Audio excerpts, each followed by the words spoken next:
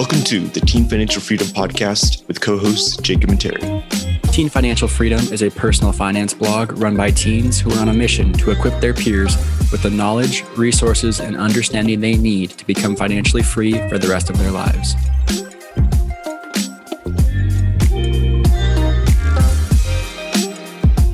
Hey guys, welcome back to another episode of the Teen Financial Freedom Podcast. Today, we have a very special guest on here with us, Caleb Goliams. He is the founder and CEO of Better Wealth, which is essentially, I don't know, do you call it like a financial planning company? What would be the description there? We're a financial coaching, education, and planning company, you could say. And it's a pleasure to be on here with you guys.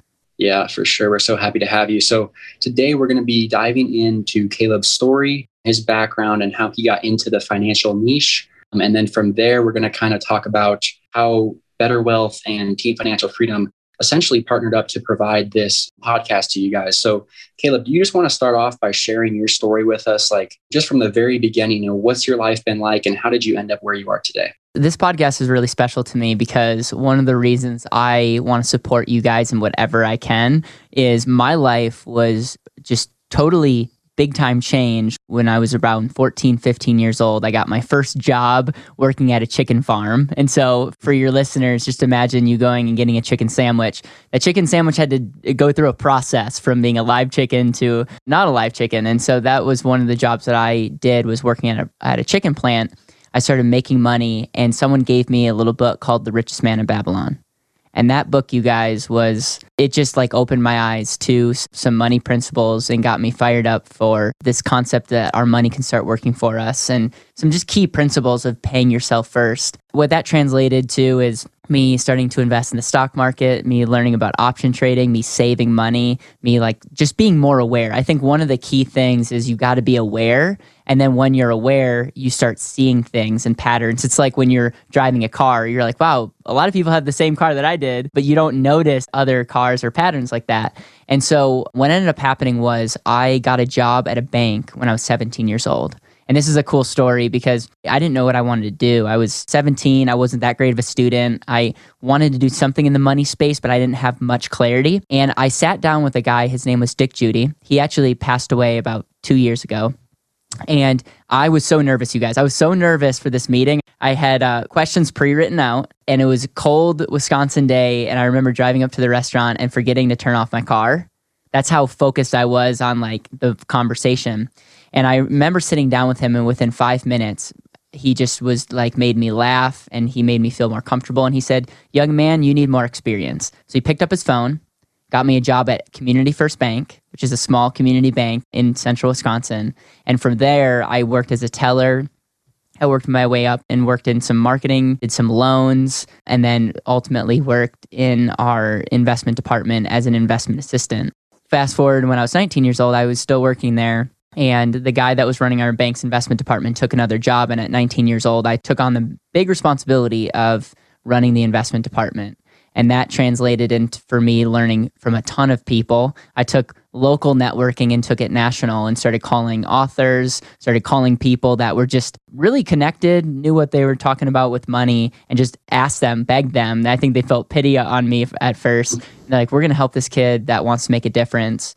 And I started learning a ton of things. I made a mission statement that pretty much read to help people see and reach their highest potential. And I was like burdened by the fact that I exist to want to help people live to their God-given potential. And money is a way to actually help that and get people to see what they're capable of. And then that just translated into like one day knowing that I needed to do more. And so I graduated college. I was 21. I was sitting in the corner office of my bank, not my bank, but the bank I was working for. I was just thinking about this is the time for me to take action. I really do believe there's better ways to share this information and to coach people. And I'm learning all about control, compounding, better ways to help people maximize their wealth. And so I just had this little voice speak to me and say, Caleb, I think you got to not live life with regret. And fast forward, decided to leave the bank to start Better Wealth. And a lot's happened since then, but we are an online company that not only educates, but coaches people on how to maximize cash flow, how to better grow their money, how to be more in control of their wealth. And now we are in all 50 states. We have a team of 13, 14 people and counting, and we're just trying to change the game and help show people a better way as it relates to money. I get fired up about what you guys are doing because there's not enough young people that are being encouraged and challenged to understand how money works, thinks about money, and yet our whole entire life is based around money in a sense. We might not want to say that, but the truth is most people are doing something today because they have to have money. And the people that understand how to use it as a tool, it's a game changer. Yeah, for sure. That is so awesome and such an inspirational story. Let's dive into that mission statement real quick, because I've heard you talk about this before in other podcasts. And I think it's something that I really admire about not only you, but your entire company, how you guys are just such mission-driven people. And you are, a word you guys use a lot is intentional. You're very intentional about what you're doing. And so you already mentioned the mission statement, but can you kind of dive into that a little bit deeper and kind of share where that comes from? It came from a book called 7 Habits of Highly Effective People. And Stephen Covey in that book talks about thinking with the end in mind. And he has people go through an exercise that if this is like you're at your funeral and you're like maybe like up in heaven watching down and you're seeing what people are saying, like what are they saying about your life? And they're probably not talking about how you were super successful or all the money that you made and all these things. They're probably talking about something deeper. I was 17, 18 years old when I was reading this, and I'm like, what do I want my life to be? Like, what do I want my life to be like? If I had a tombstone, what would I want on there? And it just boiled down to like, I see so many people walking around not living an intentional life. And what do I mean by intentional living? I mean like living life intentionally, making choices and making a difference. I feel like so many people are just, they have no intention, I would say, in how they're living and thinking. And so I'm like, man, like, I believe there's so much potential in people, but they don't even see it for themselves. Why is that? Well, you could look at health, you could look at spiritual aspects, and you can also look at money. I think there are a lot, all of it's very much tied together. That's where this idea of intentional living, highest potential, this idea of money comes in. I'm not going to say that money is the most important thing in your life. I'm going to say for those people that get their money thing figured out, a lot of other areas click quicker. And I know people that see the potential they have, Jacob, but are unable to truly live that out because they're a slave to something else. And a lot of it is a slave to money because they haven't mastered it as a tool. That really hits home. It reminds me of a Zig Ziglar quote I just heard earlier today, actually. He was saying something to the effect of, I really like the things money can buy, but I love more the things money can't buy, in a sense. So, but he's basically just highlighting how, money is an important part, is an important aspect of life. You just can't ignore it, because if you master it, then it gives you the ability to enjoy the things that money can't buy. I have a kind of a two-part question here, because one thing that fascinates me about your story, firstly, is that you got started in finance so young, a lot like us here at Teen Financial Freedom and our readers. But then I see when I share your story with some people, they're always like, shocked. A 19-year-old kid was in charge of an investment department at a bank. And you started from a teller, or even before that, you met a person who gave you that job or helped connect you into that job. So I'm curious, were there any principles that you used as a young person from, say, like 15 to 19 or 15 to 20 that used like principles or daily habits that you used that built you up from where you were to where you ended up? I'm going to say a couple of things that will be super good for your audience. First thing is proactiveness. If you can be someone that can ask questions, that can go out and meet people, I call it like the youth effect. If you're young and ambitious and you reach out to people, like if you're young and ambitious and reach out to me, I will go out of my way to help you. And there's so many people out there that want to help, but you have to be proactive. I'm not searching on LinkedIn, who's young and who can I help? I'm not doing that. But a person that can be proactive, will get so far ahead. So that's the first thing. The other thing is learn how to be the most valuable that you can be. Think about it. Money follows value. Money follows value. The people that are paid more at a job are usually creating more value for that company than just an entry-level job. For instance, as a teller, I got paid $8 an hour, okay? In the investment department, I got paid more than $8 an hour. I'll just say that, okay? Why? Because in the bank, as a teller, there are more people that could do that role. And so it was a great place to start. But when I was at the bank, I could care less about the money I was making. All I was focused on is how can I make myself the most valuable I could be? So I learned how to do marketing. I learned how loans worked. I started networking. I worked for free. Like I was the HR nightmare. My mom, I love her to death, but she was like, Caleb, like you might want to find a job that you can get paid more money because State Farm and other companies would offer me $13, $14 an hour. Why was I only making $8? And she's like, well, why don't you get another part-time job because you're working for free because the bank would only pay me for so many hours, but I would work for free because I wanted to learn. And for me, Terry, it had nothing to do with the money I was making. It had everything to do with the value I was learning. And the more specialized knowledge I could have, the more money I could make long-term because that specialized knowledge could transfer to value for somebody. Mm-hmm. The reason I'm harping on this is I think we live in a world where we disconnect money from value creation. So money follows value in investing. If you make money investing, that is a value creation. Mm-hmm. Starting a business, this podcast, working for somebody.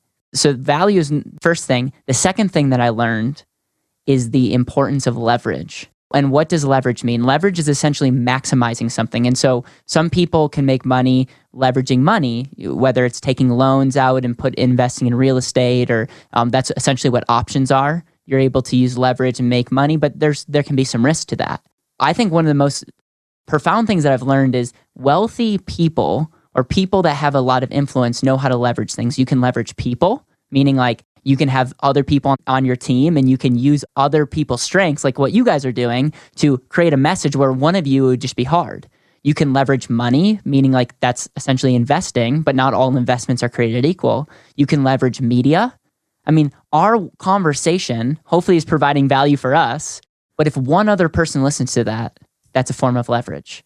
And I bet you guys have hundreds, if not thousands of people that read your blogs, listen to your podcast. That's a form of leverage. That's doing one input and getting multiple outputs. So these are a couple themes that are like, if you can be proactive, if you can be focused on how can I create value for someone, how are their lives better off for having me or my product or service in their life? And then when that's the case, how do I maximize that? How do I take that one thing, one input, and give it to as many people as possible? If you can master that, and if you can think about that, and if you understand that relationships are so much more valuable than most things. You understand those principles and you treat people well and you're a go-giver. I'm telling you, money will never be an issue. And for you being young, even listening to this podcast, you are so far ahead of your peers. So congratulations and pat yourself on the back, because I'm sincere when I say that. I'm concerned about our generation, but I'm so fired up for people like you that are mature enough, or I could say weird enough, to have a blog and a podcast encouraging people to get this right. I'm so proud of you guys. I appreciate that. That reminds me of, I think it was a chapter or a section in Rich Dad, Poor Dad, the book, where he was essentially, I think it was Robert Kiyosaki's Rich Dad, who was encouraging him and his friend to work for free, I think it was, or work for a really low amount of money. Yep. And he was essentially trying to teach the same principle of it's the experience and the value that you learn from the job that will earn you more money later on. It was hard for them to grasp at the time, but I think it really paid off for them. You can get compensated for results or outcomes versus an hourly rate. It's obviously a good place to be in.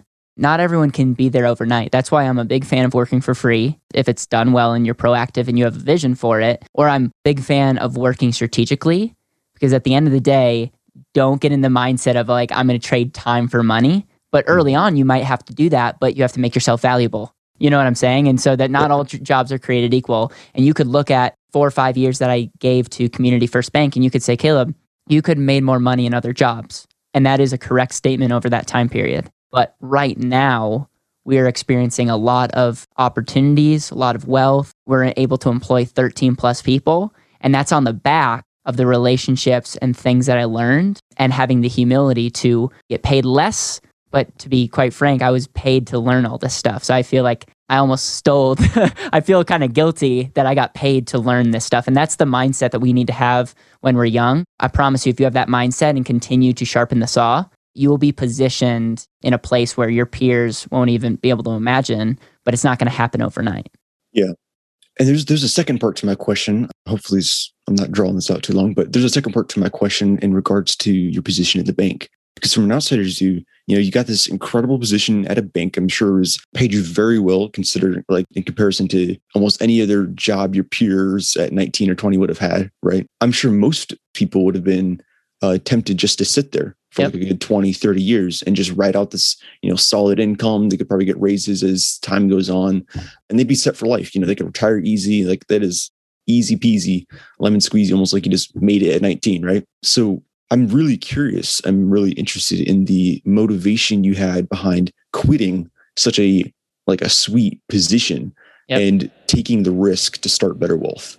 Like, what was the process you went through balancing those risk and rewards? I'm curious. It's a great question. I'm going to do my best to articulate this. So one of my favorite quotes is by Alice in Wonderland in the book or movie when she's at the fork in the road and the cat asks her where she wants to go. And she says she doesn't know. And the cat says, if you don't know where you want to go, any road will get you there. I was naive at 21, but I very much had a mission, had a why, and I knew that I was in a place in my life that I had very little to lose. I wasn't married, didn't have any kids. I was living at home. I want that to sink in because some people are like too afraid to admit that. Helping people with their money, and Better Wealth was started me living at home. And so I was in this place, and on one hand, you're totally right. I had it set. I had business cards and I had the corner office of a bank. Like, no one was saying like, oh, 21-year-old Caleb slacking. And I had great relationships and had the opportunity to make money. But it was very clear to me because of how the bank was set up, because of regulations, because of all the things that, I'm learning, but it's kind of a conflict that if I were to do that, I would have to sit tight, do my best to grow locally. But at the end of the day, I can only do so much. I was there and some of the things that I was afraid of is I was afraid of criticism. I was afraid of failing. I was afraid of losing my money. It's like, that's not a really good position to be in. Like, you're helping people with money and yet you fail. So I was afraid of that. And I always wanted to do more. But that fear of what other people would think of me or what they would say of me or what the criticism I would get just kept me content. And then one day I just was like, you know what? I'm going to die someday. I'm going to die someday. And there's no better time. Like, I have nothing to lose. And the thing that I had to face was I had to face the fear of being criticized and what other people had thought. And up until that point, and I still struggle to this day, my identity, my emotions are built up on what other people think of me, which is a horrible place to be in, but most people are there. And I just remember like looking at myself in the mirror and saying, you know what? I'm going to live once. In 100 years, they're not going to be conscious and think about me. So at the end of the day, I have really nothing to lose. And I just refuse to live life with regret. I also am a big fan of Steve Jobs' talk to Stanford. I think, and I'm going to butcher his quote, but like if you kind of get in this rhythm and don't love what you're doing every single day, and there's a theme to that, do something different because we have one life. So I think the combination of one life, the combination of being mission driven, the combination of like facing my fears all came together. And at the end of the day, we had to be scrappy, and it was hard. And the first year, there's multiple times where I was like, you know what? I should just maybe not do this. But I'm so grateful that I stuck with it. But I also want to remind the audience that I stayed at home the first year and we didn't spend almost any money. And I had $20,000 saved up for this time. So it wasn't something that it was just like a foolish, like I'm going to do this. There was a lot of activity that went into setting us up for success. But the big message that I want you to hear is like, don't live life with regret and like really be ultra, like lean into that and your discomfort because you only have one life. And the last thing I want is for you to feel like I played it safe, but at the end of the day, knowing that you had more in the tank. Yeah, I love that. I want to go back to that idea of being proactive because in a previous podcast episode, we were kind of talking about how sort of this low expectation for teens. And a lot of adults kind of just think, if you can pass middle school or high school or whatever, get good enough grades, maybe do a couple extracurriculars, you're doing good for a teenager, but really we're capable of so much more. And that's kind of one of the reasons why we started this blog. But I think a lot of teens have great ideas. And like you were saying, they're capable of so much, but they just lack the capability to be proactive about it. And I think that's kind of how we stumbled upon this opportunity to meet you and to start this podcast. Because for those of you listening that don't know, essentially how this worked was Terry listened to some sort of conference, or I'm not exactly sure what it was called, webinar or whatever, by Caleb. And afterwards, Terry was bold enough to reach out to Caleb and just, start connecting with him. And from there, Terry eventually told him about Teen Financial Freedom and what we were doing there. And that's when Caleb wanted to meet the team. And from there, offered to help us host this podcast. And from there, it's turned into this big thing. We're already past, well, at this point, only 5 or so episodes have come out, but we've recorded over 20 at this point, and we plan to keep going for as long as we can. And I think there's just going to be so much value that we gain from this as we learn from other people. Like, we get to meet these awesome mentors like Caleb. We have plans to meet a lot more cool people like that. And so I think there's going to be a lot of value created by this decision we made to start the podcast, and the fact that Terry was very proactive about reaching out to Caleb. And so I guess from here, what are your long-term plans for Better Wealth? Like, what do you see as the end goal with Better Wealth? The reason Better Wealth was started is I really believe there's better ways to help people with their cash flow. I believe there's better ways to help people with the money that's going out via consumption, whether it's taxes, whether it's being just smarter, being more efficient with the money that we're losing, and having better strategies to save, invest, maximize, and create future cash flow. Better Wealth is how can we make this thing better? I believe there's better alternatives. I believe there's better ways to think about our money. And so the idea is we're a company that if someone comes to us, we can help them. We can help model their financial situation and simplify it, and then also help them be in control. And on the back end, I'm trying to figure out, how we connect every financial decision under one roof. Because at the end of the day, more efficiencies are where you can have more optimization. And optimization is taking your current situation and making it better. So if you take somebody that knows what they want, money's really simple. It's how much money are you making? How much money are you spending? Includes taxes, lifestyle, coffee, whatever, insurances, all that. And what money are you saving? And how's that money that you're saving and invested, how is that working for you long term? And it's each section, those 3 sections can be optimized. And so the goal is to be able to better serve people, create a community, continue to raise the tide as it relates to education, and make ourselves more valuable. So right now we're very much like a traditional firm. We do insurances, investments, we do cash flow coaching, but the idea is to bring on more opportunities like mortgages, and fall we'll be able to do taxes and, maybe do other types of insurances to make sure that we can better serve people as it relates to every financial decision they make. Man, that's crazy. I didn't realize you guys had all those other aspects of like a financial life in the work. By the way, for those of you listening, if you're interested in what Caleb was talking about in regards to a better way to manage your wealth, he has this book out there called The And Asset. Super good read. It's really small. So even if you don't like reading, you can get through it pretty easily in like a weekend. And in that book, he breaks down kind of the attributes, better way of wealth, what like the attributes it has, and kind of breaks down some powerful concepts behind finance that I didn't even realize existed until he kind of opened my eyes to it. And I think some of that came from your work in the banking world, if I'm not mistaken. I have one question for you. I've heard you ask a lot of your podcast guests, and I'm sure you already know what it is. But if today was your last day on earth, and you're around your friends and family, what would be your 1 or 2 pieces of wisdom, advice, or just advice in general that you would give them? What would you want to make sure that you share with them? Thank you so much for asking that question. The reason I love that question is it can summarize someone's whole life and what they truly value. They can potentially summarize the most valuable things that they hold sacred in that question. It's a ninja question. And so thank you for that. What I would say is, number 1, the things that I value most, faith and relationships, and the fact that we are alive, and which is an incredible blessing. We worry about a lot, but at the end of the day, we are alive during one of the greatest times to be alive. And if you're listening to this in America, I believe in the greatest country to be alive. And you start doing the odds of that, it's impossible. It's a miracle that people are alive. It's a miracle if you're listening to this. And yet, so many people are going through life as zombies and not appreciating every moment that we get. So I would just encourage people to, number 1, really get clear on what a fulfilled life looks like, and don't sacrifice anything. Like, live a fulfilled life. And I believe a fulfilled life is serving God well, serving people well, and creating value in the world. To be honest, if this was my last day, I would just share the gratitude I have for everyone in the room and how they've made a difference in my life. That's what the last conversation would be like. Thanks, Caleb. We've had a blast of going through your story and the principles that you shared with us. I think if our audience can grasp these principles, it'll make a massive impact in their lives. And so I really hope it clicks with them. But with that, we really, really appreciate having you on, and we look forward to working with you more in the future.